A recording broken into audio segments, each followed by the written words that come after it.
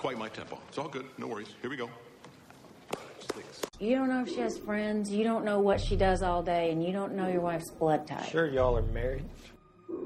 I'm not done. I also want to stop our discussion over prices. This will save time. So when I say that a particular number is my lowest price, that's my lowest price. And you can be assured that I arrived at whatever that number is very carefully. Now, when I say that I want these things, I mean that I want them. And I don't want to have to ask again.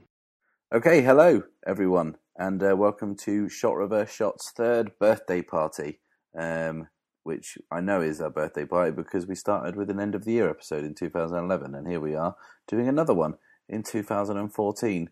Hello Ed, are you alright? Yeah, I'm very, very good. Looking forward to Christmas and looking forward to celebrating the end of the year by talking about everything good and bad about it. Yeah, and like I say, it is our birthday, so we feel celebratory more than anything. We try not to be too negative. So yeah, 3 years, Ed. Do you think we'd ever kind of get this far? I think once we got past the hump of the first year, there was no stopping us. Yeah, absolutely. Our second year, we don't like to talk about. Like, you know, all bands have a difficult second album. I don't know, well, we didn't really have any kind of downtime. It's just been gold from start to finish. And this year's been gold to start to finish, Ed, because it's been bloody great, hasn't it? It has. It's been a really, really great year for film. I think you and I were saying it's probably the best since 2011, all those years ago. Since 2011 was a year that had a lot of films of, you know, really great quality coming from every sort of pretty much every strata of filmmaking. You know, great foreign language films, great American films, low budget, big budget, from everywhere, and anywhere you looked or anywhere you were kind of digging, you could find something interesting. You don't exist anymore. Excuse me? You're no longer on the system. Well, just put me back in the system. I can't put you back in the system. Why? Because you don't exist. I can't put someone who doesn't exist in the system. But I used to be in the system. Not according to the system. In fact, according to the system, you've never existed. Would you wear a shoe on your head? Of course you wouldn't wear a shoe on your head. A shoe doesn't belong on your head. A shoe belongs on your foot. A hat belongs on your head. I am a hat. You are a shoe. I belong on the head. You belong on the foot. Yes, so it is. It was a pretty good year, 2014, also packed with incident. One incident in particular is, you know, kind of still ongoing. And I think we obviously did a preview episode at the start of this year, the way we do every year. And the one thing we probably didn't expect was that a movie with Seth Rogen and James Franco would, at best, cause a diplomatic incident, at worst, cause World War III. Yeah, I think when it was announced that they were making a film about people trying to assassinate Kim Jong-un, I think there was maybe a general sense that, you know, this may not go down well, but not in the sense of reprisals. You know, I think, certainly in my case, I was thinking, well, Kim Jong-il never said anything about Team America as far as I can remember. I still thought it was fucking hilarious. So it's weird. It's just really weird that his son would react. But then, you know, there have been lots of articles talking about how that, you know, North Korea has been an enemy in a bunch of American films over the last couple of years. Red Dawn, White House, no, not White House, and the other one, Olympus Has Fallen, and there was no outcry because they were basically ones that made North Korea seem powerful, and Team America kind of does as well because it makes made Kim Jong-il look like he could, you know, control the world. Whereas Kim Jong-un, based on what's been said about the interview, just comes across as kind of a ridiculous figure. So just for anyone who might have missed it, if you've been living under a rock, essentially the film The Interview was made, it was scheduled to premiere, and then part of a kind of a story that had been going on for a couple of weeks, a hack into Sony, and some very kind of embarrassing emails kind of led to some very red faces for some of their executives. It kind of turned even kind of worse than that. I mean, it was at that point, it was, you know, the story was really about kind of the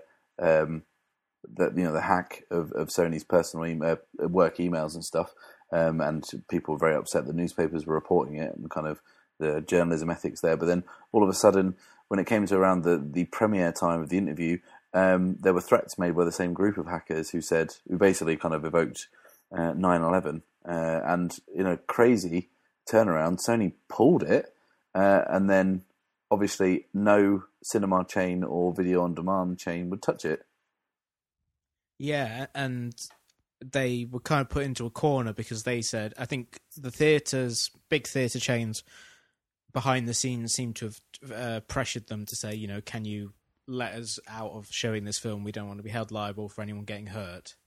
And then when those chains did drop it, they just cancelled the release altogether. I think as a kind of like crying uncle, just saying, please make this stop, make all of these horrible things that are happening to us stop. But that is just fueled the controversy even further because everyone's saying, well, you can't give in to them. Why don't you release it somehow? And yeah, as of the time of recording, no one has stepped forward to try and get the film out there in whatever form. Fuck it, I'll do it. Send it to me, Sony. I'll get a projector. My wife's got one of the little handheld projectors. I'll just project it onto the side of the North Korean embassy in London. Then we'll see what happens. I find the whole affair just kind of, if you kind of told us that at the start of the year, you would just kind of laugh at it. But like, it's just getting more and more serious by the day. It's like headline news. It's a film starring like James Franco and Seth Rogen, for fuck's sake. It's not like, it's not like a prestige filmmaker made it. Let's put it that way, Ed. Yeah, you would not have expected at the start of the year that John McCain would be coming forward to defend a film made by Seth Rogen, saying that it should be released online for free, essentially advocating piracy. But we've entered a bizarre funhouse mirror world in which all of these things are happening. Yeah, and I really do hope that it resolves itself soon because I want this episode to air. I don't want to, wake up tomorrow morning and find, the Red Army moving in on us. That would be terrible. All because of James fucking Franco. Anyway, so yeah, that's kind of big. I hope that kind of resolves itself. What else happened this year? We saw a kind of very strange shift in the way that the movies are marketed and advertised. We saw some really bizarre and kind of quite troubling methods of selling films. We saw the Jurassic World kind of trailer, but it was preceded by a teaser for a trailer, which kind of seems to be kind of movie marketing going through the looking glass. Seeing as a trailer is supposed to tease a film, and we had a trailer for a trailer, which was kind of odd. And then that was kind of followed by the James Bond announcement, which was a live stream announcement of the title. And yeah, it was kind of just, it's been a weird year for movie marketing. It really does feel as if it's getting more and more ridiculous. And there was a really good article by Mark Harris in Grantland where he was talking about a lot of things in Hollywood, but he had a great phrase which was, the thing is no longer the thing is the next thing, essentially saying that now the entire way that that Hollywood seems to be structured is not about getting people excited for the film that's coming out, but for like the next 5 films in Marvel's cinematic universe, or saying it's not even advertising the film, advertising trailers seems to be taking that thing to a slightly ludicrous degree. And you said to me at the time that like things like the Marvel announcements and definitely the James Bond thing starting to resemble Apple product launches. These kind of hugely hyped announcements of things that are happening possibly in the future. And I mean, the Marvel one, yeah, cool. They came out and said, yeah, we've got a sequel to this film coming out. We've got a sequel to this film coming out. Oh, we've got a stand. And then you can look at a map that they released, a kind of a timeline of, what is it, like 22 films over like 8 years or something? And you're just like, what? They're planning, they are putting all their eggs in that particular basket? Well, for Marvel, they kind of don't really have anything else they can go with. It's not like they're going to start doing like romantic comedies. Yeah, maybe. They kind of, but even their production rate is it is something like 2 films a year for 5 years, and then when you throw in DC, I think over the next 5 years there is something like 40 different comic book films coming out. Oh yeah, that's what I've seen. I've seen the one with all the comic book films planned out, not just the Marvel ones, and it's ridiculous. It's like, I made the joke before when we did the Marvel episode, based on that bit in Demolition Man where he goes out for dinner and he was like, "Why are we eating a Taco Bell?" And he said, "Well, in the future, all restaurants are Taco Bell. In the fucking future, every film's going to be a Marvel film, but it's going to be a superhero film." And I was like, "Down with this sort of thing, Let's, this is not really what we want to hang our hat on." I'm hoping that they start to get weird with it after a while, and that they give like I don't know, like Nick Broomfield one, and just makes like a mockumentary about the lives of people who've been harmed by superheroes. Because there's lots of various comics out there which are essentially about people who are on the periphery of everything that's happening with superheroes. I kind of feel like at this point that'd make for an interesting, like, weird low budget feature, as opposed to like seeing more superhero people save a city from a giant flying platform. I'd like to see Bellatar's Fantastic Four, and that'd be quite something. For 3 hours long, just ends with just kind of someone eating a fetus or something. That'd be pretty grueling. But yeah, you kind of talk about that with the idea of this whole shared universe thing is kind of loco, hasn't it? In 2014, we've got obviously the Marvel Cinematic Universe is a thing, and now the DC Cinematic Universe is also a thing. And now we're going to have the Universal Monsters shared universe. That's now something. And Robin Hood style shared universe. I mean, really? What's going on? Yeah, I think of those, the Robin Hood one seems like the one that's least likely to take off. Who else is he going to share a universe with? Yeah, it's not like Will Scarlet was ever a character that everyone felt really deserved his own adventure. What other middle-aged superheroes can you think of? There's not really that many, is William there? Tell? Is William Tell from around that point? Oh yeah, I mean it's going to be very archery heavy, isn't it? This kind of shared universe. Yeah, and the year of the Archer was 2012, so they've really missed the boat. I'm sorry if I'm popular, Mike. I don't give a shit. Popularity is the slutty little cousin of prestige, my friend. What was big at the box office, Ed? Run us down the winners. Number 10 was How to Train Your Dragon 2, which earned $618.9 million. Wow, that's quite a lot. I enjoyed that film. It was rather good. Yeah, like the first one, lots of great flying animation, lots of heart. Didn't do as well as the first one in America, but worldwide it was huge. So that's kind of a story that repeats itself often this year. Number 9 was The Hunger Games Mockingjay Part 1, which earned... Yeah, that was decent. That one earned $623.2 million. 8th, Interstellar, which earned $626.4 million. That's kind of surprising, given how kind of weird that film is on one level. But then I suppose it is Christopher Nolan, and it's got space in it, so yeah, sure. 7, Dawn of the Planet of the Apes, $708.3 million. Oh, it's all right. Did you enjoy that one? I like that one. I did. I liked it a lot. I think that it threw off a lot of the restrictions of the first one and got to embrace being kind of big and epic. 6, The Amazing Spider-Man 2, $709 million. That was fucking rubbish. I saw that the other week, and like it was just so long and kind of a real mishmash of tones and too much going on, and just I really do struggle to find. I can't distinguish between this kind of version of Spider-Man and the Tobey Maguire one. You could literally cut scenes from one to the other, and it wouldn't make a difference. Yeah, the only difference is that the wheels fell off it far quicker. Halfway through the first one instead of by the third one. Yeah, although Andrew Garfield is an excellent Spider-Man, better than Tobey Maguire. Yeah, I kind of feel like he and Martin Freeman are two people who got the short end of the stick in their various franchises, in that they're in the worst films of their franchises, but they're giving some of the best performances. Yeah, agreed.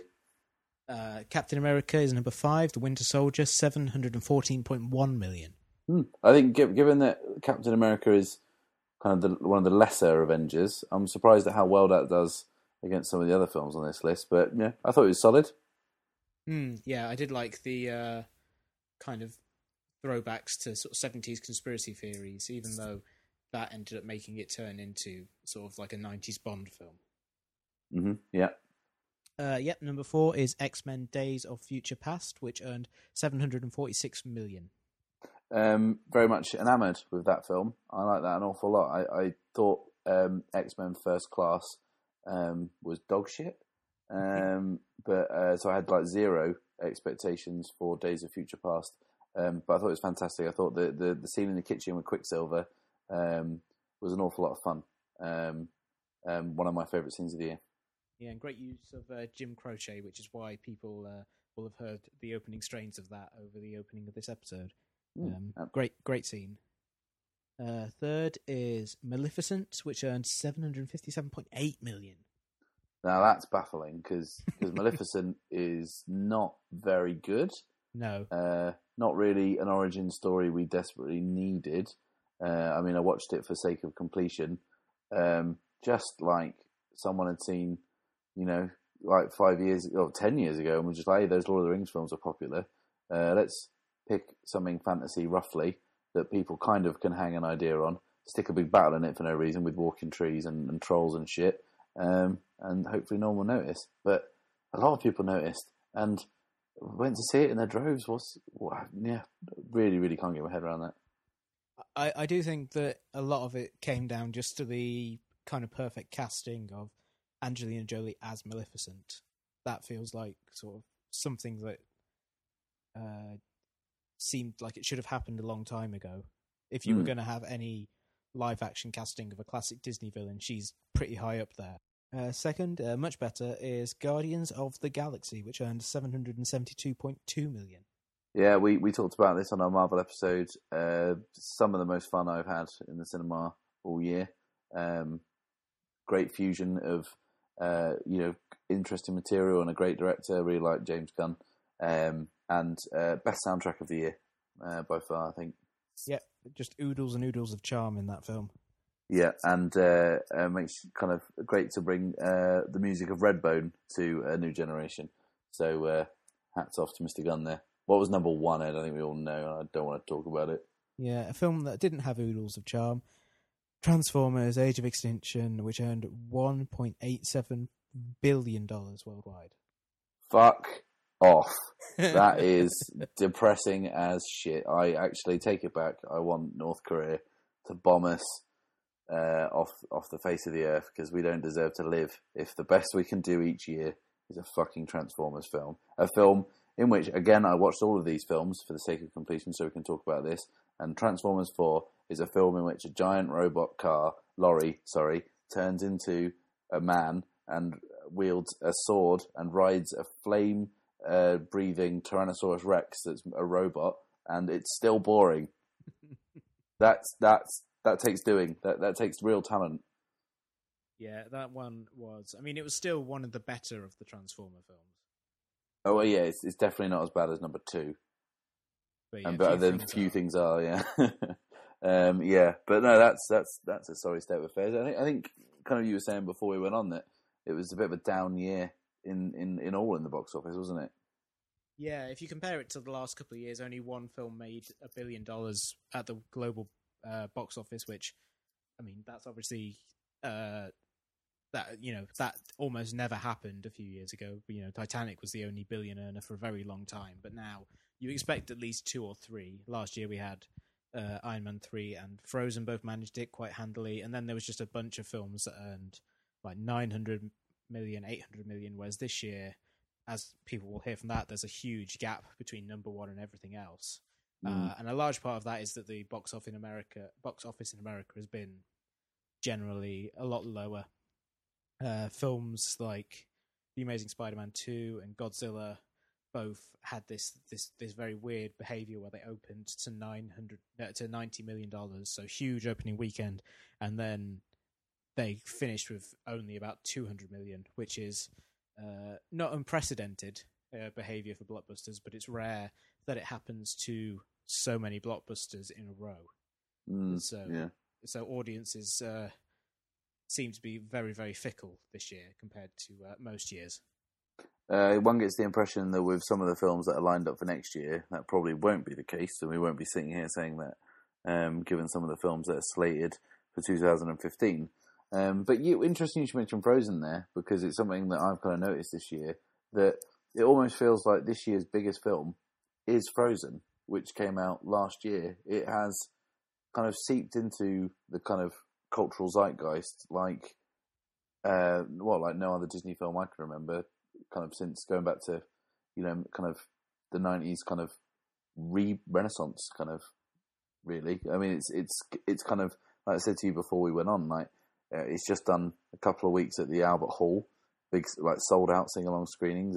It's been screening in the sing-along format at theatres around the country. It's sold out 1,000 seats in my local theatre, not even cinema. And they'd sold all the tickets before the brochure had even gone to print. And then, it's a year after its release. Everyone has got it on DVD. It's just taken off to a huge degree. Yeah, I can't think of any film this year that rivals it for cultural ubiquity. And, it earned a huge amount of money at the start of the year because it was released late last year in most places and then really seemed to take off this year. But then Let It Go has been sort of omnipresent. And certainly here in Florida, being that close to Disneyland, you can really see the impact that it has had. If you go there and you see the kids running around and looking at the characters, Elsa is far and away the most popular one. That's the one that everyone wants to go and sort of get their picture with or get the autograph of. And like you say, it's hard to think of a Disney film that's had that much of a cultural impact for quite a while. Yeah, which is bullshit because, like, we all know that Tangled is a much better film. Oh, it's so much better. Yeah, well, that's a shame. Like, that. Yeah, what can you do? You got a hit song sung by, what did Travolta say at the Oscars? Bindinda Banzel. Adele Nazim. Adele Nazim, brilliant. Well, she's been ubiquitous this year, and so is Idina Menzel, who sings it. But yeah, anyway, so yeah, Frozen, arguably the biggest film of the year, even though it came out last year. Also got a bit of Star Wars fever this year, didn't we? The trailer for The Force Awakens, which I believe will be a sizable hit next year. I will put my kind of box office prophetic head on and say that I can see that one doing quite well. The trailer dropped, and what did it get on YouTube? Like 50 million views or something ridiculous? Yeah, I think it was the trailer that was the fastest to reaching pretty much every record they have, like quickest to 5 million views, 10 million views. It just destroyed everything that previously, every previous trailer that everyone was really excited about, although I can't think of what those trailers would have been. So yeah, so it's really reignited Star Wars fever in a way that I think had been bubbling under, certainly in the way that every morsel of information about the film was being poured over by various news sites over the course of the year. Various news sites, of course, being code for /film. Yeah. With every sort of non-news item being reported in great detail, every potential casting choice. And the way in which the internet lost its shit over the Star Wars trailer. It's not even a trailer, the teaser certainly felt like the culmination of that. But also seemed to take it to a whole new level because there's a big difference between people talking about a film and being able to see even like a handful of clips of it. That ratchets it up quite a bit. Yeah.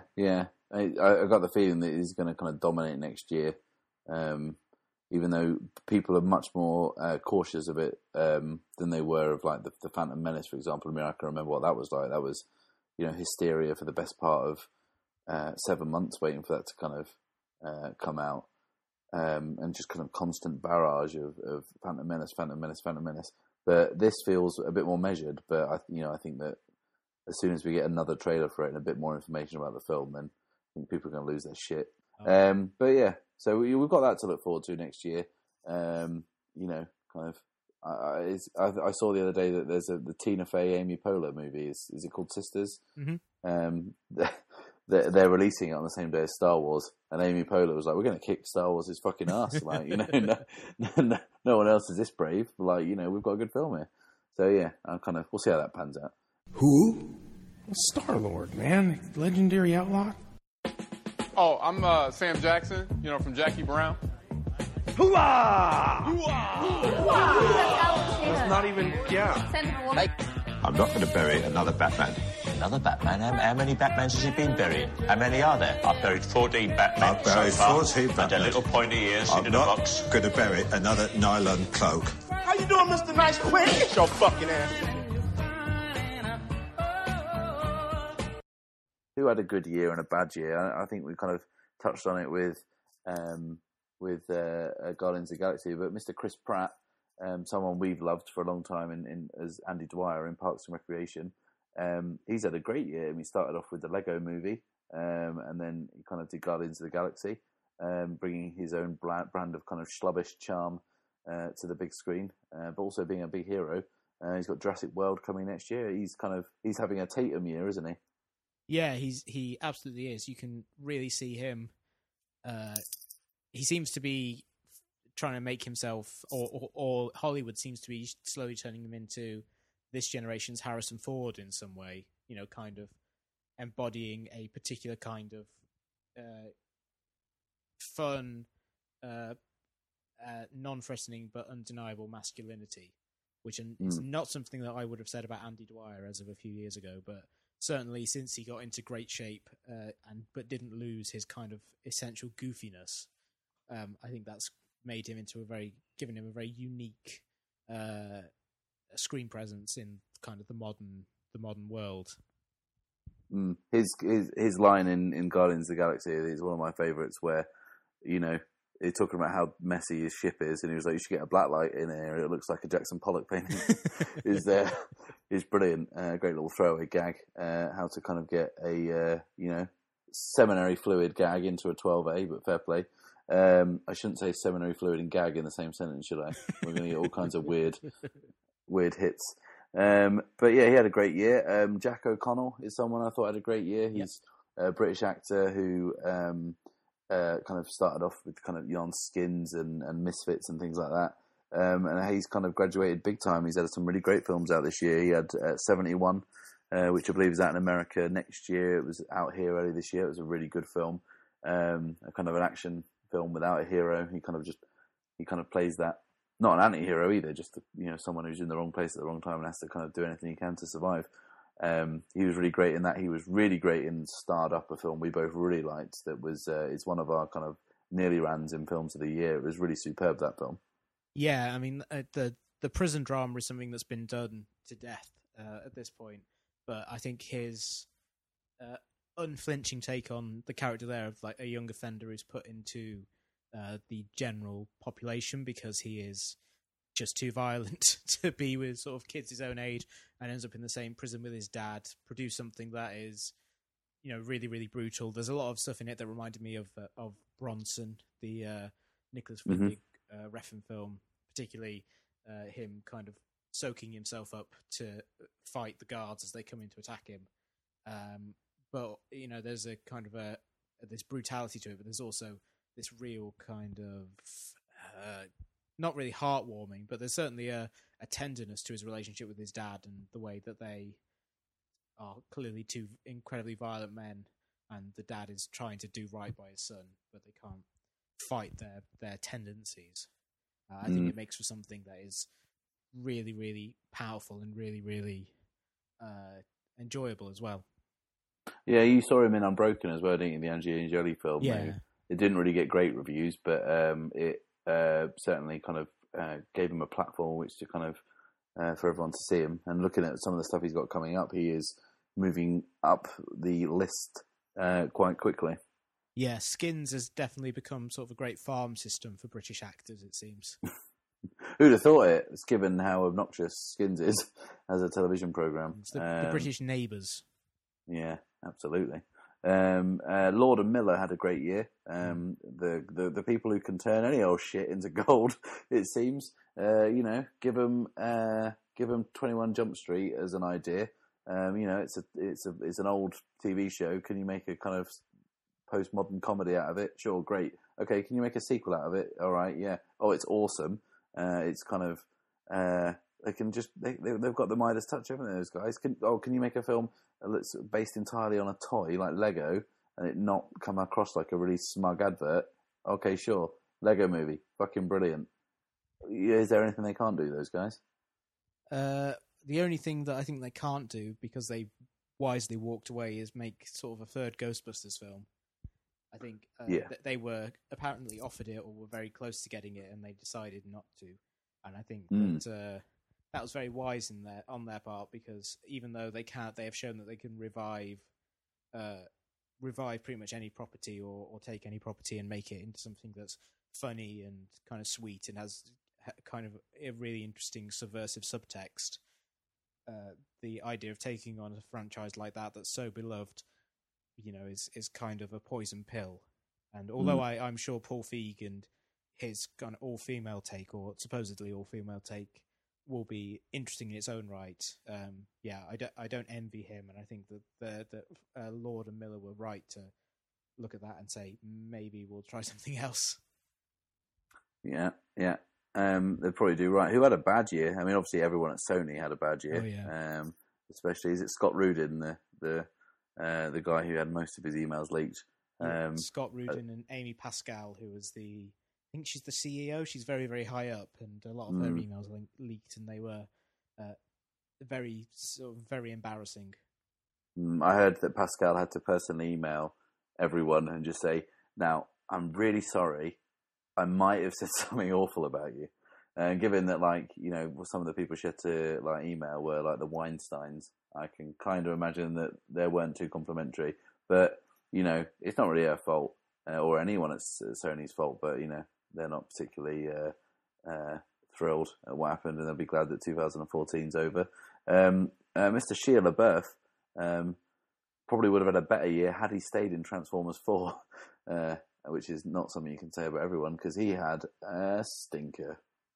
Yes, he was in a terrible Lars von Trier film, which is not is never a good start. But he was also, he was a figure of public ridicule for plagiarizing something, and then he seemed to plagiarizing a Daniel Cloves short film, comic for a short film he made, and then he played a weird cat and mouse game with journalists by issuing statements which then turned out to be plagiarized. So he's either insane or he's involved in some incredibly weird art project. And then he ended the year with saying that he had been raped as part of his art project, which is just an absolutely horrifying thing, assuming that it's true. I've no reason. Well, that's it. Like for Shia LaBeouf, if he claims it's true and it is true, then that's awful because he's been raped. If it's not true, then it's awful that he said he was raped. Yeah, so it's just his whole year has just been. It just feels like a complete implosion. Not that I think he seemed to get really, really sick of celebrity in general, but this year seemed to be him. Really kicking out against that and being just publicly vilified for it as a result. Yeah, sure.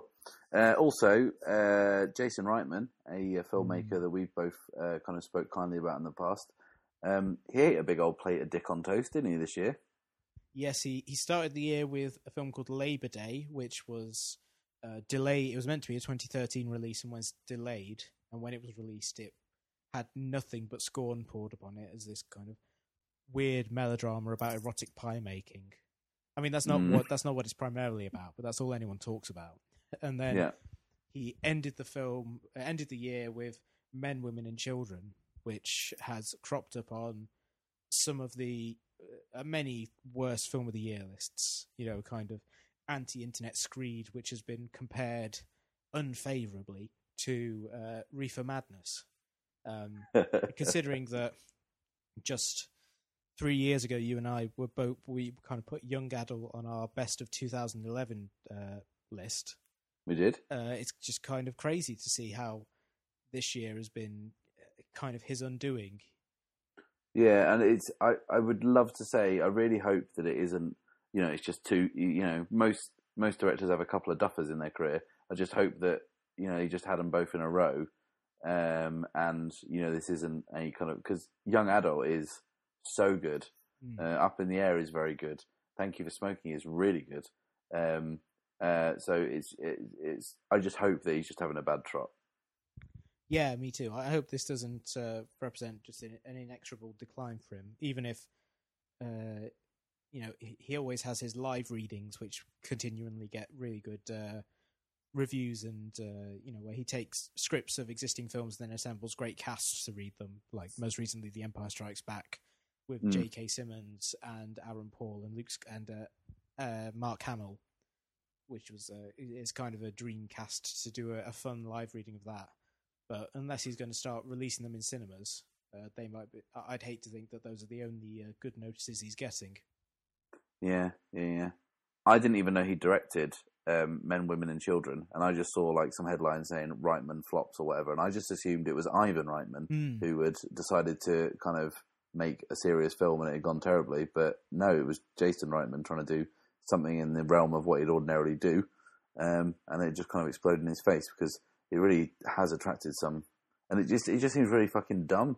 I mean, I've certainly not seen the film, but just the basic premise of it, and the kind of the clips you can see on television, just seems like you say, like Reefer Madness, like a really alarmist film made about the perils of internet dating and kind of social networking. It kind of felt like an after-school special, and one that's at least 5 years too late. Well, yeah, absolutely. So yeah, that was kind of a quick rundown of what was going on in the film world. I'm going to have a quick diversion into the world of television. What's your name? My name is Marcy. What is your name? My name is Maura. I've heard something called the in-brain theory, detectives. It's hysterical. And in so saying, I have effectively made sounds which, when put together, constitute words which can then be turned into sentences that make noise to travel into your ears, and that's 45 minutes. I've done it. Goodell out! Hey, where are you? I'm at that dog shelter. You can just get a dog. Alana, I can't inflict upon a dog the crazy life of a dentist. So I will let the gods decide my fate. I demand a trial by combat. I don't know where to buy no gay presents. Well, I don't know what a gay present is. Usually what couples do is they just register at a store. Huh. Like a straight couple would. Is it a gay store? Or? Just a regular store. This certainly is an upsetting number of pancakes. It was a big year for the alternative networks. Obviously, we've seen things like Netflix start programming their own stuff, but we're kind of moving into the realms of where people like Amazon, and yes, Amazon, the people who, deliver your Christmas presents and you buy cheap books off, are making some of the best television out there. Yeah, they had their first kind of critical breakout this year in a show called Transparent, where Jeffrey Tambor plays the patriarch of a sort of upper middle class Jewish family in LA who who announces that he is transgender and that he's transitioning from a man to a woman, and the effect that then has on his family. And you and I are both saying it's just fantastic. It's really funny and really heartfelt and really scabrous, and it has all of these wonderful things, and it looks gorgeous. It's got this independent film aesthetic to it, which is really, really cool and looks really great. And yeah, so it's really, when they announced that they were getting into the content creation game, I think there was a certain degree of skepticism after their first pilot season. But 2 years in, and they've already got their first kind of, not even just hit, like all-time great TV show. That's really exciting. It felt a lot like the TV version of film that was out a few years ago that I really liked, Beginners. Had a very similar feel to that. Very similar in some of it, but also in the Amazon Prime kind of pilot season, I was very much taken by the TV show Red Oaks, which I think has been picked up and sent to production. It's produced by Steven Soderbergh, directed. The pilot was David Gordon Green directed it, and it starred like Craig Roberts and Richard Kind and Jennifer Grey. It was a really, it's basically Caddyshack, the TV show, but kind of a bit serious and less goofy. So yeah, I look forward to that one. I didn't really see a great deal of new TV this year. I have to say I was kind of catching up. I was watching The Shield for a lot of this year, which is quite a lot of episodes to work through. What caught your eye this year, and what kind of stuck out for you? This year was kind of a banner year for Comedy Central, who for years and years have been putting out some of the most interesting comedy stuff on television, particularly since I can't remember who the guy is who's currently in charge of it, but it was the guy who directed the Will Ferrell film Semi-Pro many years ago, which isn't a great film, but he is now the head of Comedy Central, the head of development there, and he seems to have taken the idea that what they need to do is they need to find talent and just let them get on with whatever they want to do. And that definitely seemed to take place this year, where he had something like Review, the show with Andy Daly, where he reviews life experiences, which was a kind of surreal and heartbreaking show about a man who pursues his passion and destroys his entire life, which for anyone who's familiar with Andy Daly's stand-up or for his work on Comedy Bang Bang will not be a surprise that it's quite funny and incredibly dark. Then you have Broad City, which is a brilliant show about two young women living in New York in their mid-20s, which is, you could say it's kind of like a down rent girls because they have no money and they're just slightly disgusting people, but it kind of feels like the closest America has come to making its own peep show, except for the lack of a first-person conceit. Mm-hmm. And you also have Netflix produced the great show in BoJack Horseman, which was a very funny animated show that was also a really bleak character study about depression, which was kind of a great surprise. And HBO had Last Week Tonight with John Oliver, which was a great addition to the late night circuit that did something new and interesting and built itself around its host persona.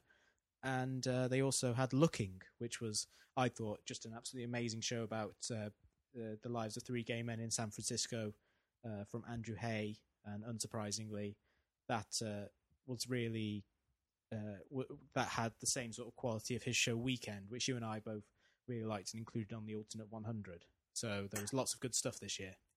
It was interesting that you should kind of mention late night, because everything's changing in late night in American television now. They've got James Corden replacing Craig Ferguson. We've got Stephen Colbert replacing David Letterman. It seems like all the old dependables are kind of shifting off. Yeah, this week both their shows ended, and that was quite an emotionally draining couple of days for people who are fans of their work. They both went out on their own terms, but it was still kind of sad to see them go. Particularly Craig Ferguson, who has consistently, for a lot of people, been considered the best of the late night show, the late night guys, just because he was so anarchic and so completely uninterested in pursuing the form that everyone else was working within. And so to kind of lose his sensibility in terms of what seems like will probably be a lot more traditional with James Corden. It does feel like a real shame. Although James Corden has appointed Reggie Watts as his band leader, so I think like you said earlier in the week, he's made the transition from imaginary band leader into actual band leader. Yeah, which is definitely a step up, and hopefully that will infuse it with at least a certain degree of weird energy, which could be quite interesting. Yeah. So that's TV in 2014. We're now going to concentrate on two things. We're going to talk about the best films of the year. We're going to crown our champ of the year, which, as everyone knows, is the most important honour you can bestow upon a film. But first, we need to get the unfortunate business out of the way of talking about the worst of the year. It's been a pretty good year for bad films, because I've not seen an awful lot. I've seen a lot of kind of middling films, but only a few real stinkers. Obviously, Transformers 4, don't really think we need to think about or talk about that any more than is necessary. Could you please not drive a wedge between employer and employee? Hold on, I thought we were partners. Look, I came up short, okay? I had to buy her a prom dress. You want me to deny her a prom dress? Might as well. You denied her a prom date. No, I offered to take her and chaperone. Nobody wants to go to the dance with their dad. It's weird. You can kind of just imagine how bad that is if you haven't seen it and have seen any of the other Transformers 4 for Transformers films. Just imagine it, but with a different cast. It's just, loud, obnoxious, borderline kind of unintelligible, sexist, racist kind of robots, really. But with one laugh out loud line, which you and I talked about. Yes, it has. It's when a giant robot turns into a dinosaur, and it's kind of a reveal. One of the other Transformers says, "Wow, I was expecting a giant car or something," which is funny. But thinking about it, the person who says it is a racist caricature of a samurai car. Yeah, voiced by Ken Watanabe. So given the stink that he was kicking up about Godzilla and trying to keep that true to its Japanese roots with the whole idea of that kind of nuclear thing happening, given how intrinsic that is to Japanese culture and identity, that seems like a weird job to take. Yeah, I'm just assuming that Michael Bay could only name one Japanese person and just went straight for him. Yeah. The other one was WWF superstar Yokozuna, who has probably shuffled off this mortal coil. So yeah, there's that. I'd like to talk about a film that I heard about through friend of the show Ryan Finnegan. He kind of told me it was kind of almost beyond belief, and I watched it, and he was damn right. And I had to kind of pass it on to you, and you saw it, and you saw the same thing. We're talking about a film called Winter's Tale. Enter!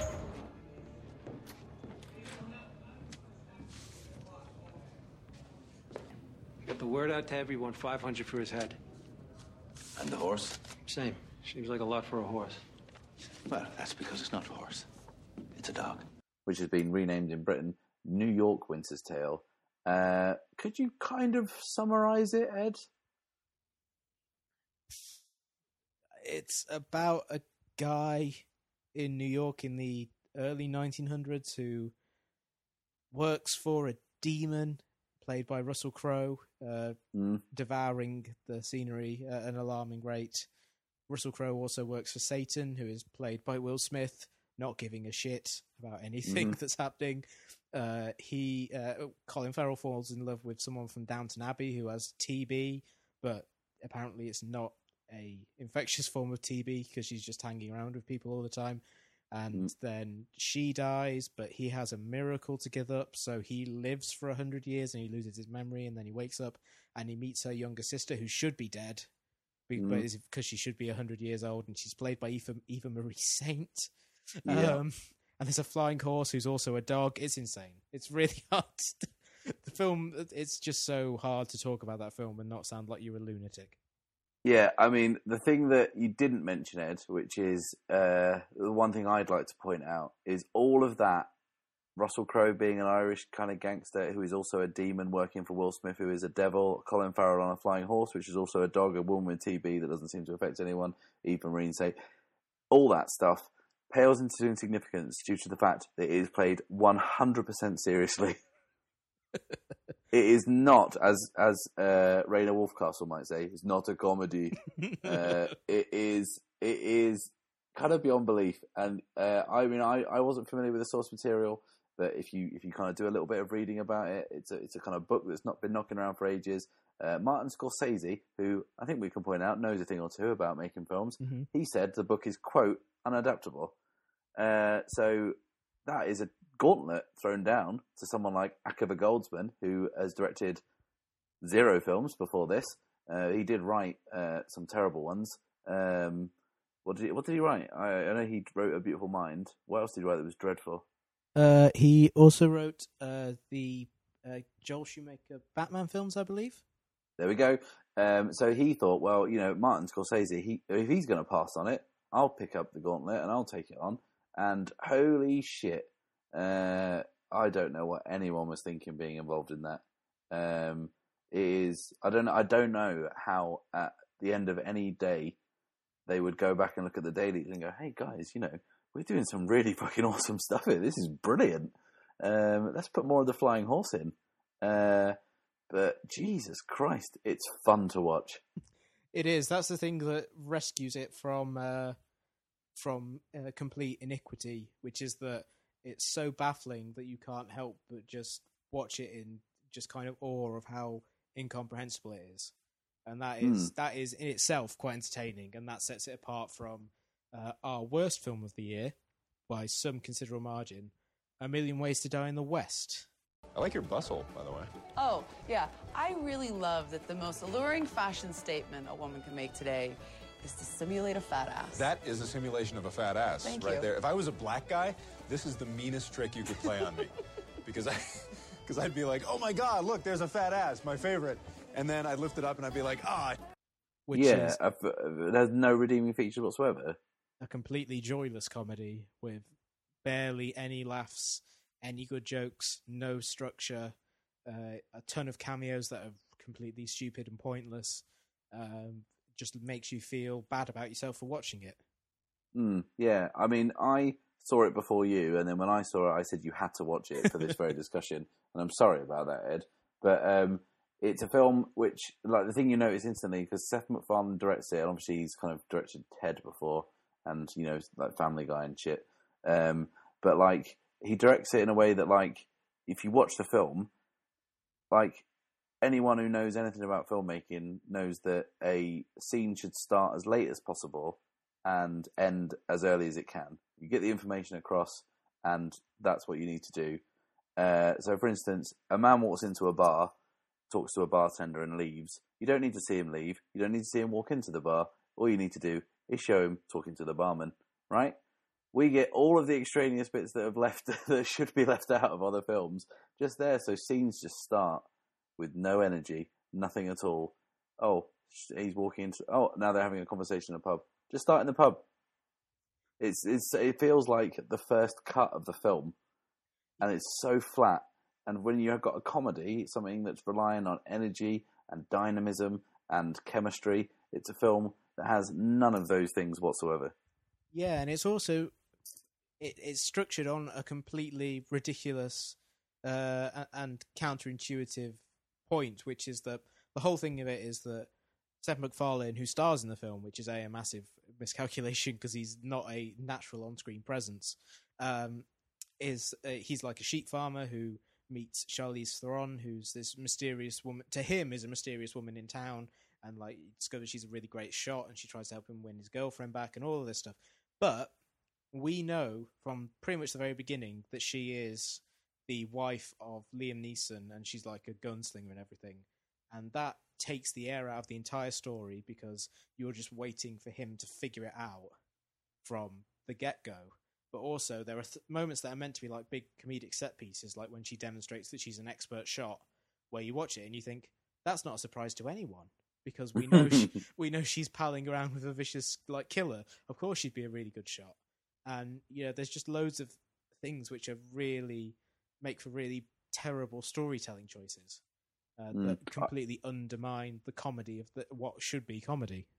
I went back earlier today to look through some of my tweets some of my very pithy tweets that I no doubt sent whilst watching it in a very snarky way, showing the film no respect whatsoever by tweeting through it, and for that I'm very sorry. But I did realise I've kind of forgotten I'd written this. I said that I just witnessed a scene where Seth MacFarlane was outacted by a plate of corned beef, which is not, a ringing endorsement. He is not the kind of best screen presence, is he, really? No, and there's just a smugness to the film that is really unpalatable. Like, the basic idea of it, which is like, this is a Western, but one of the characters has this 21st century snarky attitude towards it. That's, that could be a Saturday Night Live sketch that would wear out its welcome after 4 minutes. And A Million Ways to Die in the West is like 120 minutes long. And like some of the like little ideas in it, like him and Giovanni Ribisi are walking down the street and they talk about how hoops and sticks are rotting kids' brains, which is quite a funny little conceit, that people always have these concerns about new technology. But, that's within the first 10 minutes, and then it just keeps hammering the same thing over and over again. And it's just appalling. And people you like turn up in it, like Sarah Silverman is kind of almost unbearable in it, and you've got Neil Patrick Harris, someone who is, the most likable person working. He has to kind of undergo the indignity of just shitting into a hat for a minute and a half, which sounds funny when I say it, but it's not funny. Yeah, the only part of it that sort of works is that he shits in one man's hat, and then he sort of reaches to another guy to grab his hat, and the guy kind of bats his hand away really gently. And you think, that's slightly funny. And then suddenly he keeps doing it 4 or 5 more times, which is kind of Seth MacFarlane's entire aesthetic crammed into a single, 30 seconds of a film. Yeah, and the audiences voted with their feet. It didn't do particularly well, did it, at the box office? No, it pretty much tanked. I think it covered its budget, but not marketing or anything, so it's probably still in the red. And he's got Ted 2 coming next year, so he's going back to what he knows. Old Faithful. Voice only. That's probably the way that he should probably stick to it from now on. But yeah, A Million Ways to Die in the West. Our worst film of 2014. Joining the ranks of Movie 43 as kind of yearly bad film. Although Movie 43, I think, is probably gonna hang around for a long time on the all-time worst films that we've seen in our short lives. Yeah, I think it certainly reaffirms what I thought for a long time, which is the worst films are bad comedies. Because at least with A Winter's Tale, you can laugh at it. Whereas you can't laugh at A Million Ways to Die in the West because it so utterly fails at the thing it's trying to be. Absolutely. And now I really want some corned beef. So yeah. Anyway, on to the good stuff. Let's talk about what was the best of a really cracking year. 2011, we picked The Artist as our best film. 2012 was Searching for Sugar Man. And last year was Frances Ha. And we're going to set off and see what's going to join those esteemed colleagues on, like I say, the ultimate accolade of being voted the Shot Reverse Shot Film of the Year. We're not taking this too seriously. It's a bit of fun, so don't complain or I'll cut you. We picked 10 films here. We kind of voted, chucked a load of films in that we'd all picked and kind of assigned them a points value and kind of shake up and see what we thought the best 10 would come out. And this year we've not only got a really good list of films that didn't make the cut, we kind of have very few films difference. This is the first time I think we picked about 16 films between us, didn't we? Yeah, I think a large part of that is probably the last couple of weeks we've both been scrambling to catch up with what the other person has seen. And that's probably informed it quite a bit. But yeah, there's some really good stuff that we left out. A film that I think I really wish I'd rewatched was Calvary, which was that was one of my favourites. Yeah, I was very high on your list, and I remember really liking it when I saw it in the cinema. But it's been so long that I didn't feel I could accurately put it up higher. But that was a film I really liked. There's the kind of the blackest of black comedies you're likely to see this year, and really, really stunning performance from Brendan Gleeson in that, and pretty much every other Irishman in it, right down to Dylan Moran and Chris O'Dowd. Then other films that didn't make the cut, we've got Startup, which I mentioned earlier, Wolf of Wall Street, which is, fuck me, that was a great film. For me, that's Scorsese's best film since Goodfellas. Same here. Only Lovers Left Alive, a great Jarmusch film, Vampires, etc., etc. Obvious Child, which is a film I saw recently that I think will probably grow in my memory as being kind of better than it is. Jenny Slate turns in a fantastic performance in that. Yeah, and a continuation of Gabby Hoffman's great work this year. She was also amazing in Transparent. Yeah, absolutely. Lego Movie, I mentioned, that was great. Ida, that was pretty good. Snowpiercer, one of the fucking weirdest films I think I've seen all year. Film that we've been waiting to turn up for 2 years. It very nearly looked like it was going to be 3 years. It's still not been released in the UK officially, but that was mad as a bag of tits. That was a crazy film. Yeah, shame it didn't. Shame it wasn't released 2 years ago, because I think it probably would have cracked the top 10 in 2012. Yeah, absolutely. 22 Jump Street. I mean, I don't think I've seen a funnier film this year. I think that the scene in which I won't spoil it, but Channing Tatum figures a certain thing out in Ice Cube's office is.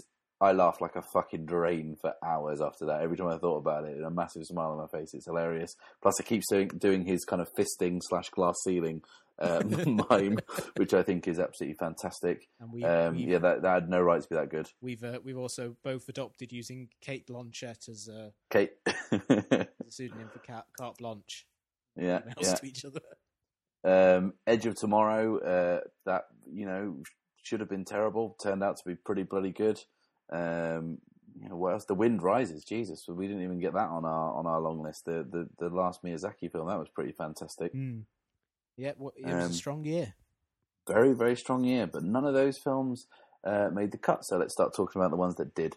So, in at number 10, we have the film Nightcrawler.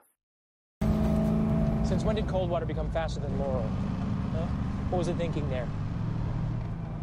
I didn't ask that to hear myself speak. Because, Coldwater only has 6 lights. Yeah, but Laurel has places to pass. I can't get around this person until Ventura. It's the same argument, man. I said this route. If you wanted to take Laurel, you should have said something. I thought that you worked in other factors. If I didn't think that you could do better, I wouldn't ride you so hard about the routes. I think you know that, Rick. I think it may just be possible that I have a higher opinion of you than you have of yourself. Yeah. I mean, Nightcrawler is a film that kind of crept up on me, kind of pun intended. Didn't really hear much hype about it. It wasn't a big kind of festival buzz collector. But yeah, just kind of slowly start to pick up astonishingly good word of mouth for being quite kind of bitingly satirical, but also just so fucking creepy. Yeah, it's a great character study of a character played by Jake Gyllenhaal who looks really ill, scarily thin, lost a huge amount of weight for it, and sometimes when those physical transformations happen, it kind of feels gimmicky and for show, but this one, it really did emphasize the idea of him as just a character who's kind of empty, just a complete sociopath who'll do anything for money and fame, and who talks in kind of creepy self-help aphorisms. I compared him in my review to Rupert Pupkin from The King of Comedy, in that he's kind of a chancer on the outside, but the difference is that people take him, Lou Bloom, seriously, which is really terrifying. Yeah, it's a great LA movie as well. It's kind of very much kind of called to mind Michael Mann. A lot of it most of it shot at night, and kind of LA kind of glistens like a kind of sweaty kind of post-coital whore. Probably the best way I can kind of describe it, really. And it was a very seedy film. Like I say, it's satirical, but perhaps it's I think I read a review somewhere that said it was a little bit broad to be kind of to work as like a network style satire, but it talks about the kind of opportunistic journalism that people like TMZ kind of promote. It's pretty on the nose. Yeah, it's definitely on the nose, but I feel that the performances in it from certainly from Gyllenhaal, who I think is turning into a really great character actor after a few years of struggling to be like a Hollywood leading man. I think his last couple of performances, he's really confirmed that he's great at playing twisted obsessives, which is a great development for him. But also Rene Russo, who hasn't been around for quite a while, is really great as the owner of the manager of the station that he sells his footage to. She does a really good job of kind of selling her desperation for ratings without coming across as desperate.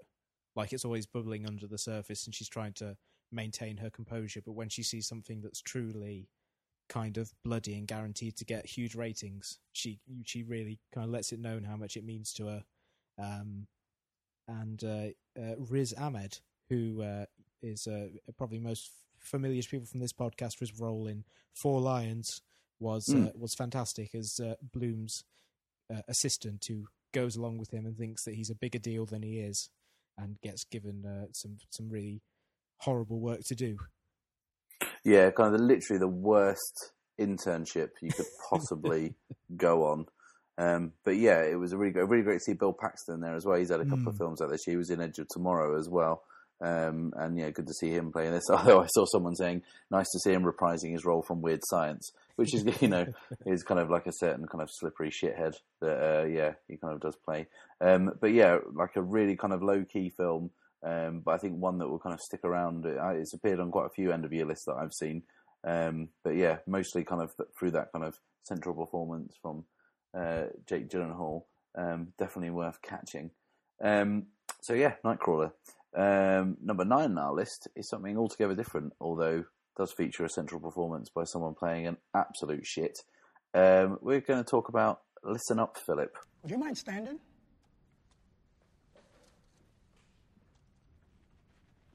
What is this for? Could you open it as though you're reading, then look at me again? I don't want to do that. Why? Well, it's a poor idea. Why would I be standing up with my jacket buttoned reading? It's just a prop. Yeah, I can see that, but I think it presents a very false depiction of me. I'd much rather this picture at least seem honest. You know, Tolkien wouldn't allow himself to be photographed writing because he didn't allow anybody to watch him work. Same idea here, just slightly modified to suit me. Philip. A film about literary pretensions, I guess, starring one of the most pretentious literary twats you're ever likely to see on film.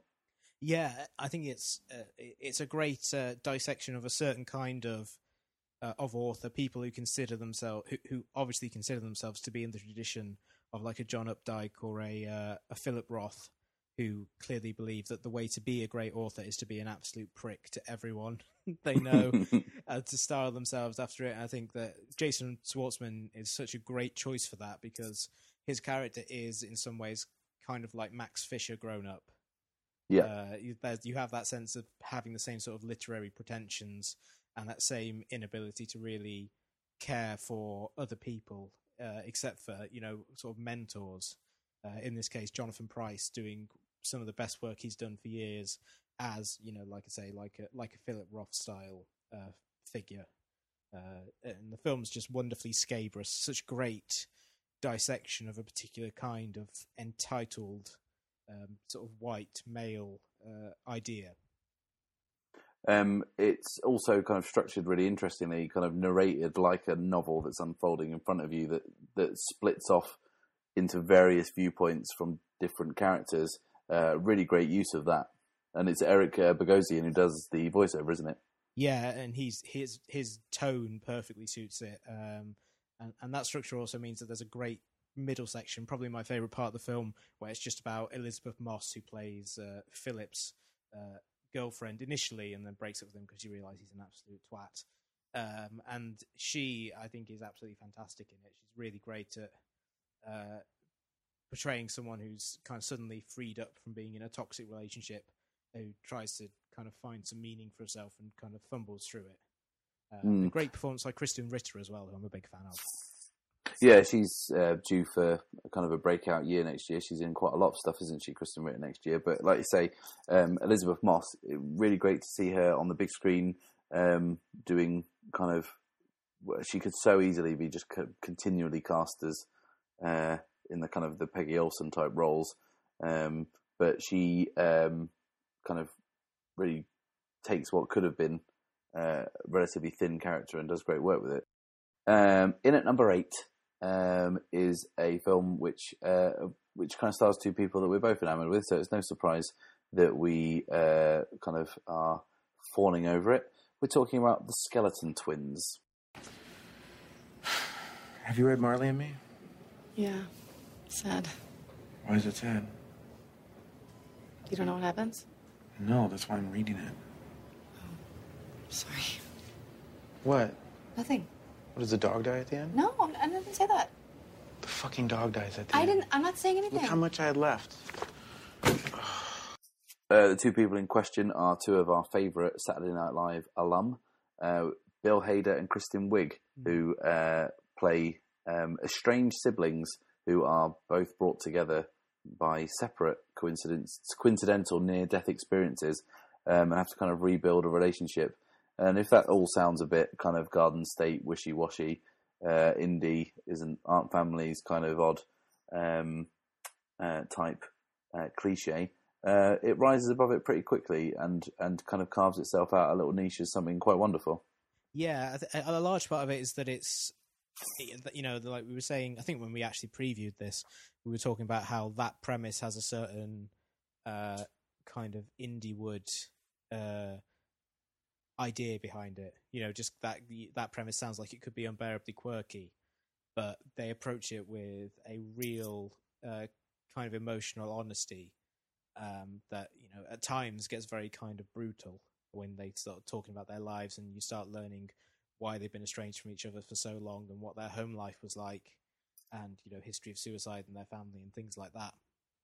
But also, I think a big part of what's so great about it is that it is so the chemistry between them, as you'd expect from people who work together for 5 or 6 years on Saturday Night Live and clearly enjoy cracking each other up with kind of late night insanity. They really have such great chemistry together, and they're able to make the darkness really, really funny without losing sight of the characters.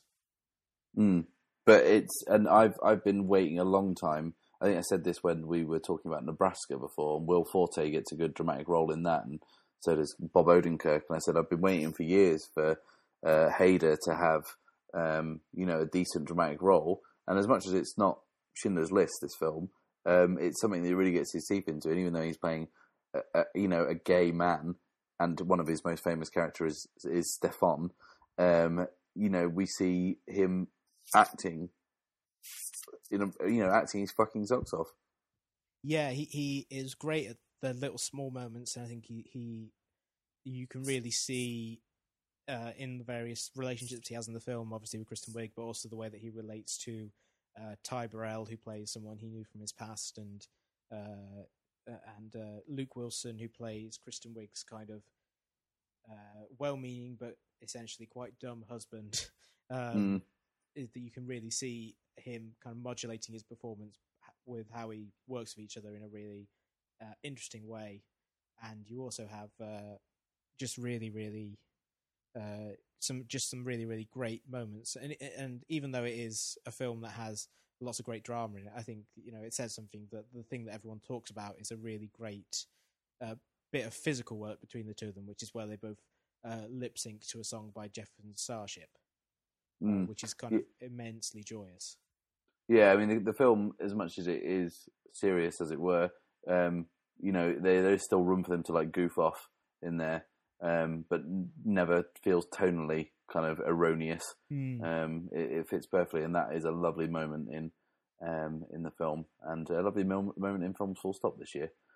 Our next film is something altogether different, altogether more sinister, and a film that absolutely shit us both up. We're talking about The Babadook.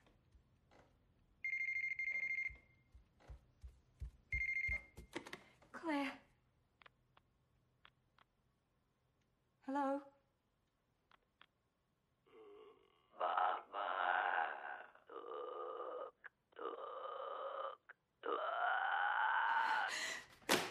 Australian horror films, long and storied history of those. This one kind of came out this year, and people would just say, have you seen it? Have you seen The Babadook? And you kind of it was best to go in not really knowing much about it. And now I'm terrified of top hats.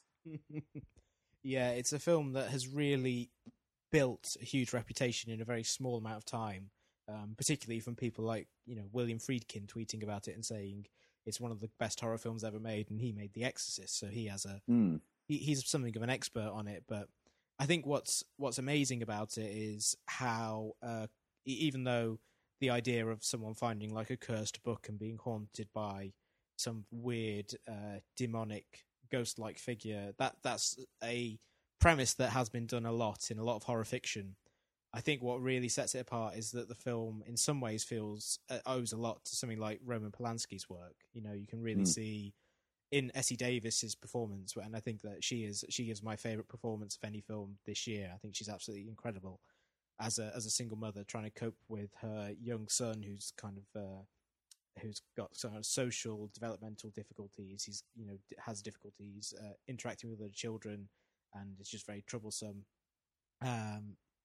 She is great at being someone who, as the film goes along, gets increasingly more tired and is being menaced by this creature that clearly represents her fears about the world and her grief over her husband's death and all of these things milling under the surface. And I think that the claustrophobia of trapping them in this small space for so long really does amplify the horror of what's going on. You mentioned like Repulsion. There's a bit of Rosemary's Baby in there as well. Oh yeah, and then also weirdly a bit of Home Alone with some of the gadgets the kid concocts up to fight the Babadook. But yeah, a horror film that about the horrors of kind of grief and kind of losing yourself in the mire of that. And yeah, just kind of it does it. It's very beautiful and kind of tender as well at times, and it kind of makes the scares just kind of more powerful. Kind of you're completely sold on that relationship and that situation, and that kind of horror of being a parent and not understanding your kid or what they need, and kind of being terrified at the fact that they kind of can't seem to behave and kind of hurt other children. It's just kind of all those anxieties and neurosis boiled down into a monster, really, isn't it? Yeah, and the monster itself is brilliantly designed. It has a look that is just feels like something out of a book that you must have read as a kid. It has this weird cultural specificity to it where you've not seen it before, but you feel like it's something that you've always heard people talk about. I think the best, and you never really see it in the film either. Yeah, it's shown just enough to be terrifying every time it shows up. Yeah, and I shit you not, Ed, I watched it during the day because I was too scared to watch it at night, so I had to wait for a day off, and I watched it at like 10 in the morning, so I thought, nothing bad can happen to me. I watched it, I was scared, and generally got on with my day, and I shit you not, like 2 hours later, someone walked past in a top hat, and I lost it. I fucking lost it. It was horrible. But yeah, it really has. It's one of those ones that does kind of insert itself down one of those kind of cracks in your kind of psyche, and just kind of nags away at you, and kind of making you look over your shoulder every now and then, which is what all the best horror films should do.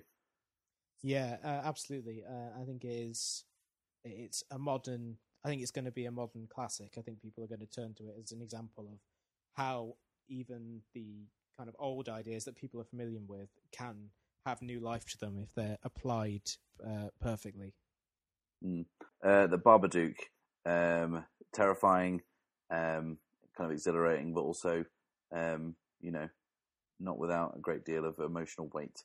So yeah, well worth seeing. So please do.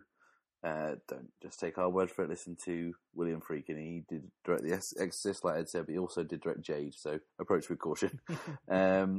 Okay, the next film on our list, getting to halfway through now, is a film that many of you might be surprised would be higher. But yeah, you're wrong. Boyhood, Richard Linklater's epic film from earlier this year. Talk to me. Samantha, how was your week? I don't know, Dad, it was kind of tough. Billy and Ellen broke up, and Ellen's kind of mad at me because she saw me talking to Billy in the cafeteria. And you remember that sculpture I was working on? Well, it was a unicorn, and the horn broke off, so now it's a zebra, okay? But I still think I'm going to get an A, right? Mason, how was your week? Well, Dad, it's kind of tough. Joe, he's kind of a jerk. Actually, he stole some cigarettes from his mom. He wanted me to smoke them, but I said no because I knew what a hard time you had quitting smoking, Dad. How about that? Is that so hard? Dad, these questions are kind of hard to answer. What is so hard to answer? About what sculpture are you making? It's abstract. Okay, that's good. See, I didn't know that. I didn't know you were even interested in abstract art. I'm not. They make us do it. Yeah, I mean, we talked about it quite a lot on the Can You Know Too Much About How a Film is Made, but all that aside, we kind of did say it's kind of can't really remove how Boyhood was made from judging it itself, but still packs kind of one of the biggest emotional punches of the year. Yeah, I think that in some ways it's kind of a microcosm of a lot of what is great about Richard Linklater's work, which is that his best films are often about observing the small moments of life and finding the profundity in it, and or in just in the joy of conversation, the joy of human interaction, without some kind of big kind of plot kind of driving it all.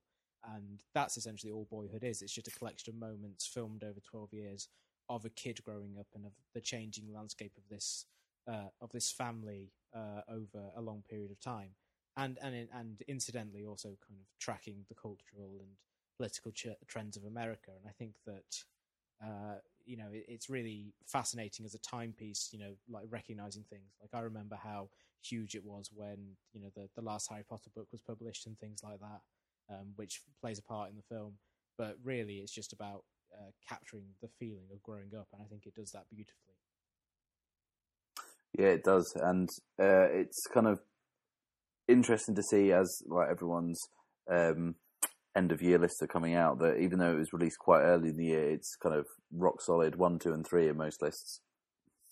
Yeah, I think that's a good sign of how much it affected people emotionally. You know, a lot of critics, I think it's a kind of impossible to watch the film and not compare it to your own life in some ways, and your own experiences growing up, or your own experiences as a parent. You know, certainly it seems to have emotionally affected a lot of people who have kids the same sort of age in a very palpable way. But you know, even like someone like myself, who's doesn't have kids and is like 10 years older than Elan Coltrane's character, I could still recognise a lot in it about, you know, because like my family moved around a lot as a kid because my parents ran pubs, so they would we'd often have to move house and things like that. And so I really related to the sense of dislocation and having to constantly be the new kid in school and things like that. And I think that there's so much in the film about the process of growing up and the big and little moments of it, that it's very easy to see why people kind of pick it out as something that would impact them in a very serious way. And I think that's a big explanation for why it has lasted so long, because obviously the conventional wisdom is that any film, no matter how good, released before the end of September will be ignored. I think the fact that people are still talking about Boyhood and are still citing it as one of the best of the year is a big sign of just how huge an achievement it is. Absolutely. I'm about to test that logic even further about how people will forget about films released early in the year, because we're going to go back even a little further than that for our next film. We're going to talk about a film called Inside Llewyn Davis. Please, Mr. Kennedy, take 1, and we're rolling. 10, 9, 8, 7, 6, 5, 4, 3, 2. 1 second, please. Please, Mr. Kennedy. I don't want to go. Don't show me in the outer space. Please, Mr. Kennedy. I don't want to go. Don't show me in the outer space. I sweat when they stuff me in the pressure suits. Rubble, helmet, dashboard, and boots. Nowhere a bit in gravity zero. I need to breathe, don't need to be a space. Are you reading me loud and clear? It was kind of one of the more lower key Coen Brothers releases, but you know, definitely as strong as their best stuff, I think. Yeah, I think it was overshadowed a lot by all the other stuff that came out at the end of last year and was a bit more high profile. But I thought that it was one of their best. I thought it was really great as an examination of, like the Babadook, of grief, of someone kind of being lost and not really knowing where they want to be. A great film about artistic promise not being fulfilled, which in some ways makes it something of a companion piece to the Skeleton Twins, which kind of has a similar sort of feel of people not being where they want to be in their life. And I think that it confirms what I think has been clear for quite a long time, which is that Oscar Isaac is a real rising star, because he really grounds that film as a guy who should be completely unlikable, and kind of is, but you still have a certain degree of sympathy for him because his things go so badly for him. Yeah, a film for me that even the involvement of Marcus Mumford couldn't derail how good it was. And you know, to be fair to Mr. Mumford, the duets he sings with Oscar Isaac are absolutely beautiful, kind of renditions of old folk standards. But yeah, it's a film that I don't really think kind of people knew what to do. I think it was released on Valentine's Day over here, and I was like, really? Is that a good idea? Yeah, it's kind of one of their chilliest films, literally, because it takes place in what seems to be the coldest winter ever imagined. But also, it's about a guy whose entire kind of every relationship in his life is just completely falling apart. That makes it very dark and very very difficult in some ways, but it's also, like a lot of their films, it's just a really great, wry sense of humour running underneath the surface. Features one of my favourite moments of the year where he's playing the song for the executive, played by F. Murray Abraham, and he does this absolutely beautiful, heartfelt rendition of this song, and then just Abraham just takes a pause and looks at him and just says, I don't see a lot of money there. And you're just like, fuck, dude, that's so caustic. Yeah, I think it's a sign of how much that film has had an impact in that I've seen that line repeated so many times in so many different contexts over the whole course of the year, in terms of like people talking about films not doing well or films not being, or Hollywood not taking risks.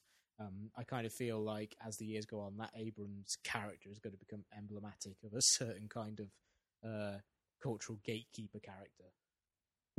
Absolutely. I'm surprised we didn't see that phrase pop up in any of the leaked Sony emails. Why can't I do Cleopatra, says Angelina Jolie. I don't see a lot of money there. Great cat movie. And you watch it and you think that Oscar Isaac is good. Like you say, a rising star. I'd really see him playing Poe Dameron at one point in a big franchise. Yeah, or Adam Driver and saying, I could really see him maybe playing a Sith. Oh, shit, yeah. It's a double Star Wars crossover. Yeah, all we need is Timberlake to show up somewhere and we'll have the trifecta. Or that cat. Yeah, anyway. It's widely available. It's on Netflix, most Netflixes, so get it where you can. Oh, did you notice the other day that like a lot of this top 10 is available on Netflixes from around the world? So, we'll put on Twitter or something where they are so you can find them. Anyway, yes, moving into film. Oh, number 4. Probably the fucking weirdest film on our list, and certainly the one that just upset me the most. We're talking about Jonathan Glazer's Under the Skin. No girlfriend, really. Oh, I don't have a girlfriend at all. You're very charming.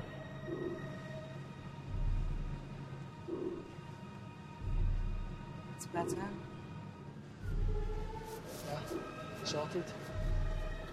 You have a handsome face. Aye, Yeah. thanks a lot, cheers. You think I'm pretty? Aye, you're gorgeous. Do you? Aye, definitely. Good. If A Winter's Tale was kind of hard to kind of simplify into a sentence or two, Under the Skin is going to be a struggle. I think it's, in terms of plot, it's very easy to summarise because it's basically Species. It's alien in the form of a beautiful woman comes to Earth, searching for men to do something with, and just kind of luring them in, kind of with sexual allure, and then taking their body's essence or whatever. But that doesn't really that doesn't even begin to scratch the surface of what a deeply weird and upsetting film it is to watch. Yeah, it's kind of like a science fiction film that's also an art film that stars an A-list star in Glasgow who drives around in a white van. In a white transit van, essentially kind of luring men into some kind of reality where they go into a kind of sticky black glue and then kind of rot away and kind of become just a bag of skin, I guess. Yeah, pretty much. It's I think a large part of what's great about it is that it's a film driven as much, if not more, by its music than anything else. It's got a great score by Mika Levy, also known as Mikachu, which is a score that is kind of deeply discordant and it does that thing where at times it sounds like sort of fairly regular music and you can kind of easily understand how this could be a conventional score, and then it will throw in just like a moment of discord that makes you kind of tense up and realise that something deeply creepy and unnerving is going on. The most aptly titled movie this year, because it certainly does burrow under your skin and kind of difficult to dislodge. That kind of feeling that I kind of immediately needed a shower after watching it. I think it does a really brilliant job of making the idea of being human feel deeply unnerving and alien, which is not something many films manage. I think it does a fantastic job of creating a situation in which normal things like eating chocolate cake or going to a club just seem, like utterly horrifying things. And that is quite an achievement. And I think a large part of that is the music. Part of it is the cinematography, which is really kind of stark and kind of drains the life out of everything on screen. in a way that makes you feel really detached. Yeah, absolutely. Another one that's available on most Netflixes, so get it watched. But yeah, just kind of brace yourself because it's pretty fucking weird. Shit's fucked up, is all I'll say. And yeah, like the worst date movie you could ever go on.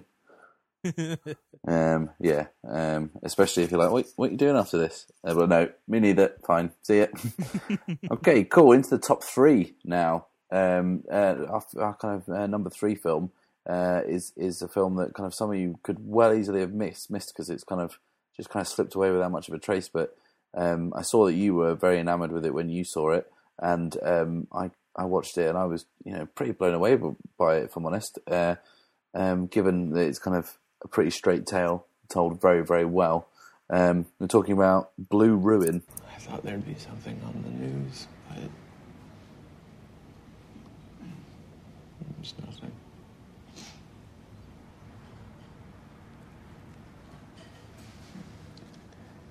I killed him. Right, Cleveland, I killed him.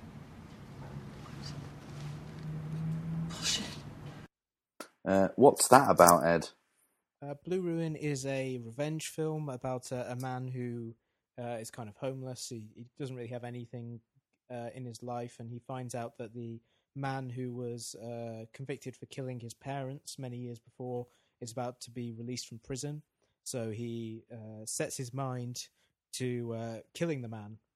And you think, okay, so it's going to be just like him going after the guy for the whole film. He doesn't. He gets him in like the first 10 minutes. And he like kills the guy, but he makes a couple of mistakes which then rebound on him throughout the rest of the film. So it's kind of a very realistic and darkly funny take on a concept that has been done many times before. And yeah, it highlights that whole thing of kind of like the pointlessness and emptiness of revenge that like. I kind of always find yourself having this argument with people who are like pro-capital punishment. They always say, well, if your mum was killed, would you kill the person that killed her? And you'd be like, well, if I did, would I be like, oh shit, yeah, we're all square now, so is everyone all right? Yeah, let's just go home and carry on our lives. It's just this kind of unremitting kind of cycle of kind of grim bleakness, and Blue Ruin taps into that quite nicely, because he gets his revenge very quickly, like you say, but then he kind of realised that he's kind of got to go a little bit further if he's going to kind of purify that guilt, and then he realises that he's kind of gone a bit too far, and then it just gets fucking horrible. Yeah, because obviously it isn't an eye for an eye sort of thing. It's a case of going, this guy killed my 2 parents, I kill him, but he also has a family who are not going to take kindly to the guy being dead, and they know who killed him, and so they kind of start chasing after him. And I think what's really great about it is that Macon Blair, who's the lead, he projects this real fragility to him. It kind of reminded me a bit of Ralph Fiennes in David Cronenberg's Spider, where he's like a character who you get a sense is only just managing to keep it together at every possible moment, but who is then placed into a situation in which he has to kill people, he has to do tremendous violence against people, and you get the feeling that he's just constantly on the verge of just breaking down into tears and wanting to give up and not having any opportunity to do that. I think that emotional fragility is what lends the film a lot of its power. And he hasn't got a fucking clue what he's doing. He doesn't know how to fire a gun. He doesn't know anything. He makes an absolute hash of literally everything he tries to do. And not in a comedic sense, it just kind of drives this almost kind of unbearable tension. Yeah, it's kind of like Death Wish if you would cast John Daly instead of Charles Bronson. Just someone who really has no clue what to do, but has to keep kind of struggling through it as it goes along. And I think that's one of the things that's really great about it. And also that's where you get a lot of the really darkly funny laughs, because to an extent, a large part of the film is how is he going to fuck up this next part? Yeah. And how's he going to get out of the terrible scrape that he's found himself in? Yeah, and I forget the name of the guy who directed it, but he's got a film out next year. I think he's going to be definitely one to watch. Jeremy Saulnier, I believe his name is. Right. Okay. Yeah. Note that down, people, because he's going to do some good things, I think. Yeah, he's got a film. It's called The Green something, so he obviously likes colours. But that's a film starring Patrick Stewart as a neo-Nazi. Fucking awesome! Considering his lack of hair is a role you would have thought he would have gravitated to at some point in the last 20 years. But yeah, that's a film that I'm very, very excited about. Absolutely, and we'll probably get to talk about that in the new year. But yeah, for this year, Blue Ruin, seek it out. It's chuffing marvellous. Okay, down to the last two films we're going to talk about today. And our number two films, just one off the top spot, but not by much, is a bit of Ponzi foreign muckhead. We're talking about the new film from the Dardenne brothers, 2 Days, One Night. Les cousins avec le fameux Kilowatch qui paraît exactement en octobre 1960. Bravo à Marine qui était la première à nous donner la bonne réponse. Le concours continue. Avec même topo. À vous de nous donner le mois et l'année de la sortie de la chanson qui arrive. Ce sera un peu plus difficile. Oui, on va chez Julien. As much as I was disappointed to find out this wasn't some kind of follow-up to Two Girls, One Cup, it is a truly masterful piece of work by two directors who kind of ratchet tension out of ordinary, everyday situations, who managed to make kind of a thriller about a woman trying to keep a job, which is quite remarkable and driven by an absolutely mesmerising performance from Marion Cotillard.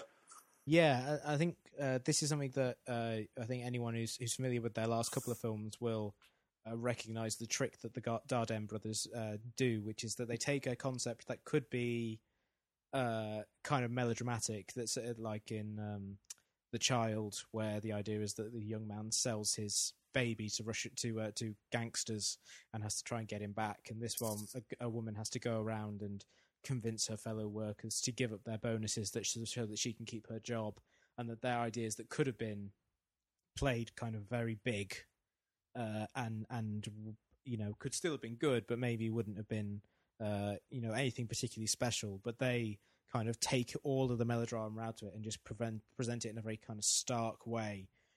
But this one, I think what's really great about it is it has such a amazing inbuilt structure to it, which I kind of likened it to 12 Angry Men. Yeah, definitely. Except it should be called like 16 uncertain people. Because 16 uncertain Belgians, that's what I'd call it.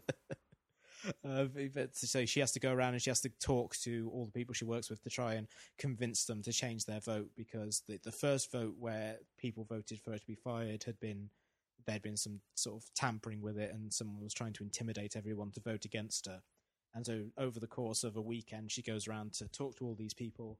And what's great about it is each conversation is unique and different, because she has a different relationship with everyone she works with. And you can really see that in the way that Cotillard handles herself with people. She really does alter her body language in sort of small but really interesting ways in order to convey how she relates to this person outside of the given scenario, and the information she imparts to people. Some people she's really open about and it says, I've got 6 votes, if you vote for me, then that's 7.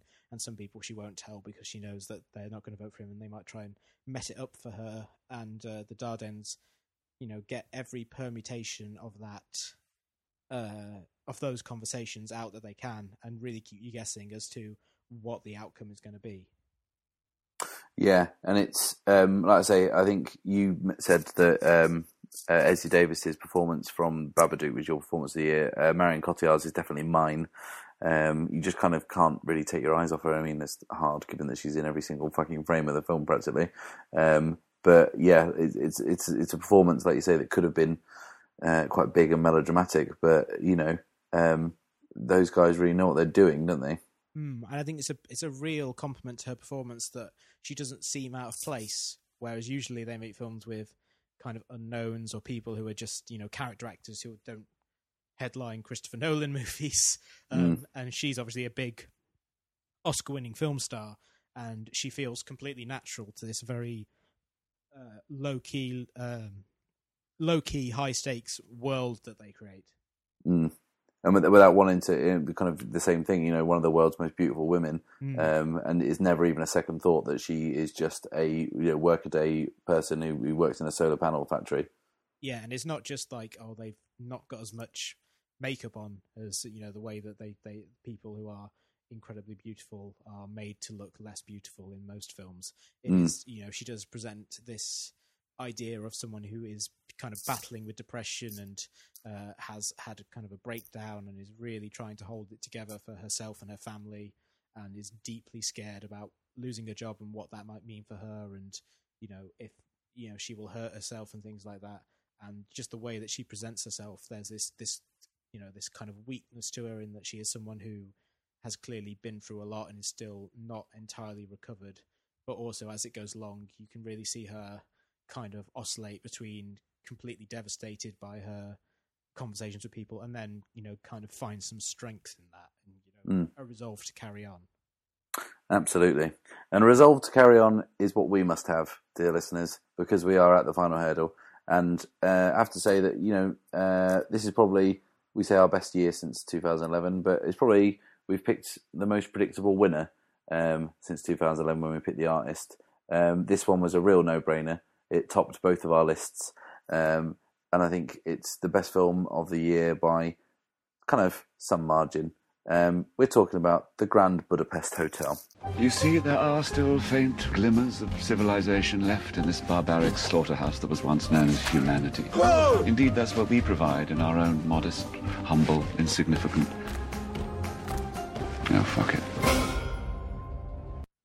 Do you think this film is going to sweep the board at award season, or do you think it's just going to be forgotten about?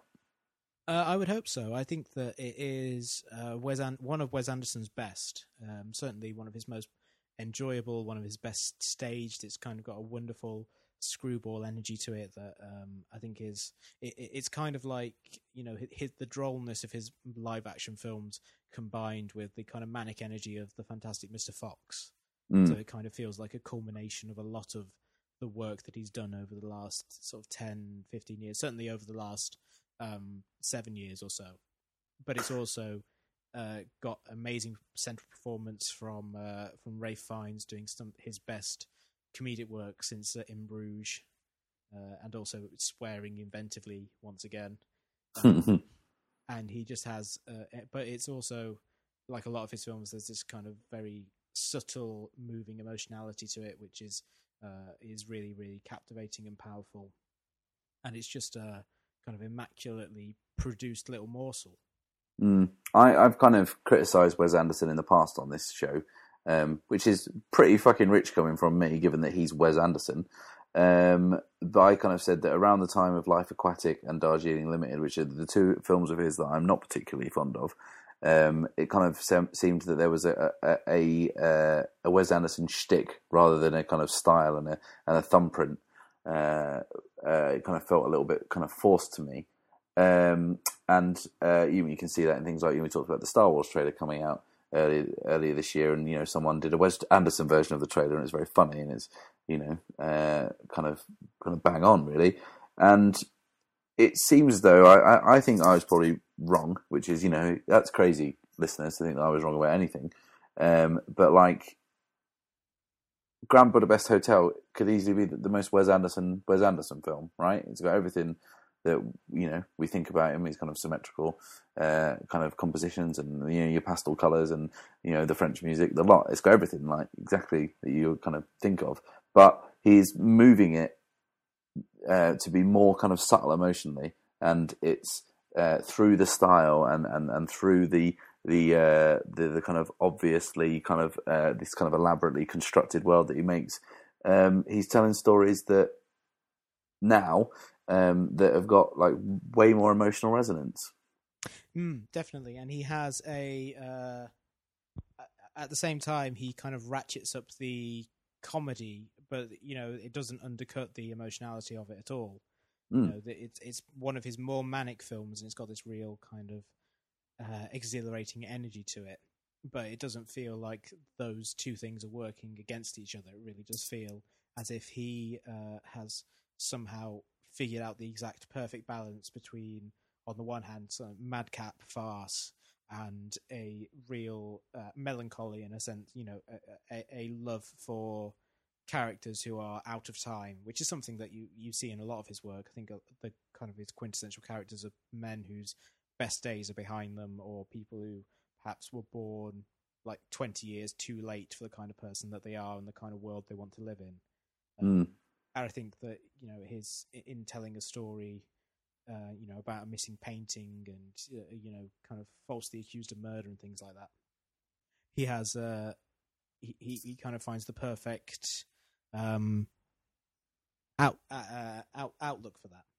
It is a caper. Don't get me wrong, and it's a rollicking one at that. But the kind of framing device is really poignant and really lovely and beautiful, without ever kind of feel like you're being hit in the face with it. I'd say Ralph Fiennes' performance is enchanting. Nice to see him playing David Niven. And exactly as I would imagine David Niven, and just like, it is a huge ensemble cast, and even some of the kind of Anderson regulars don't feel too shoehorned in, even though they clearly are. It's just such a joyous film to watch and kind of get lost in. You don't really care. I've watched it twice this week. I've kind of enjoyed the film that much. Yeah, I think it's like a lot of his films. It's endlessly rewatchable because there's so much detail in every frame, and you can really appreciate some of the more subtle character work. But I think it's so that the construction of it is so elaborate, and the world he creates is so kind of detailed that it kind of takes that element of his work to a whole nother level for me. And it features a scene where Willem Dafoe throws a cat out the window, which is just brilliant. I just kind of and everyone denies it happened when Jeff Goldblum's like, "Did you just throw my cat out the window?" And his sisters are like, "No, I didn't see that." It's a marvel of a film, and I'm very pleased to see it sitting atop our list. Yeah, I think that he has his last sort of 2 or 3 films. I think he's really started to hit its stride in a way that he seemed to be a little lost in the mid 2000s with Life Aquatic and Darjeeling Limited, but something seemed to be unlocked in him with The Fantastic Mr. Fox, which has given us 3 really, really great films in a row. And I'm glad that I can be really excited about a new Wes Anderson film again. Yeah, it's. I heard someone say, and I think I might agree with that. The thing that probably unlocked that thing in Wes Anderson is working on someone else's material. Which, I don't know how true that is, but like it's something you could kind of pinpoint that down to. It's the first time he'd done that, which is perhaps what he needed. Take the pressure off himself, put his own stamp on something else. But yeah, Grand Budapest Hotel, a grand film and a grand way to end. Just like to say thank you very much, everyone, for listening. We know there are a few of you out there, and thanks for your kind of ongoing support and stuff. I personally would like to thank Ed, who you may have noticed increased frequency of episodes this year. It's because he's now in charge of editing them, and we just churn them out now because I'm quite lazy, and he's pretty efficient. So thanks, Ed. Thank you. I'd also think it's to thank the time difference, because the way that we record, I think it would have been insane to ask you to edit an episode at 2 a.m. in the morning after we finish recording, whereas for me, it's not that bad to do it at like 9 at night with a cup of tea. Yeah, too right. So yeah, I might just have to move to America to make it a bit easier. But that's 2014. We've got loads of cool stuff coming in 2015. We've actually planned ahead, like seriously. And we're going to start next year with our kind of annual preview show. We're going to talk about what's coming out in 2015, and if we're careful, we could probably say that Foxcatcher is going to be in there for the 3rd year running, but I think it might just sneak out, but neither have sort of seen it by then, but yeah, it might just sneak out before we tell people to look out for it next year. We're going to do a preview show and then lots of other cool stuff besides, and we can start building the hype for Star Wars on 1st of January. 12 months of that shit, it's not going to get tiresome. If you've enjoyed the show, please subscribe to us on iTunes, find us on Facebook, give us a little Twitter, and say hello. And until 2015, it's goodbye from me. And goodbye from me. And goodbye from me.